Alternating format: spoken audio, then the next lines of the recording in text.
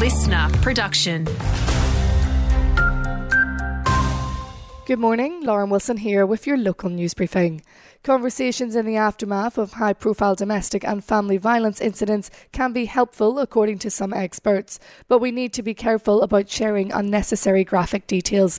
Last year, 24 homicides in Queensland were linked to domestic or family violence, while 129 offences were lodged in the Mackay Magistrates Court in the second half of the year.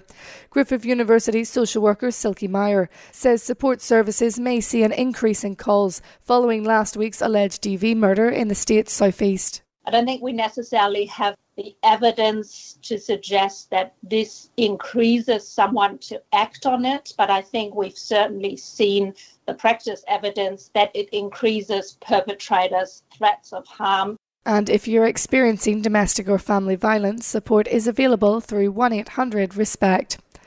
The RSPCA says caring for one dog for just under 3 months costs the organisation over $2,000. It comes after debate sparked online over why adoption rates are so high for animal rescues.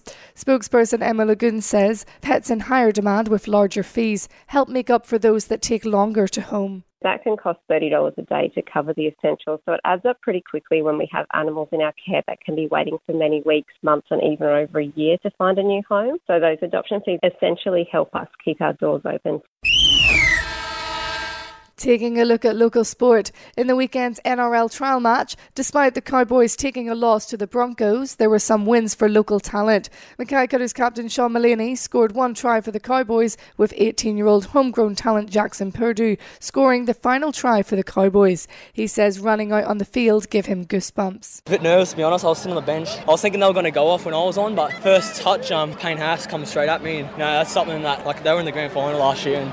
The Broncos destroyed the Cowboys 46-20.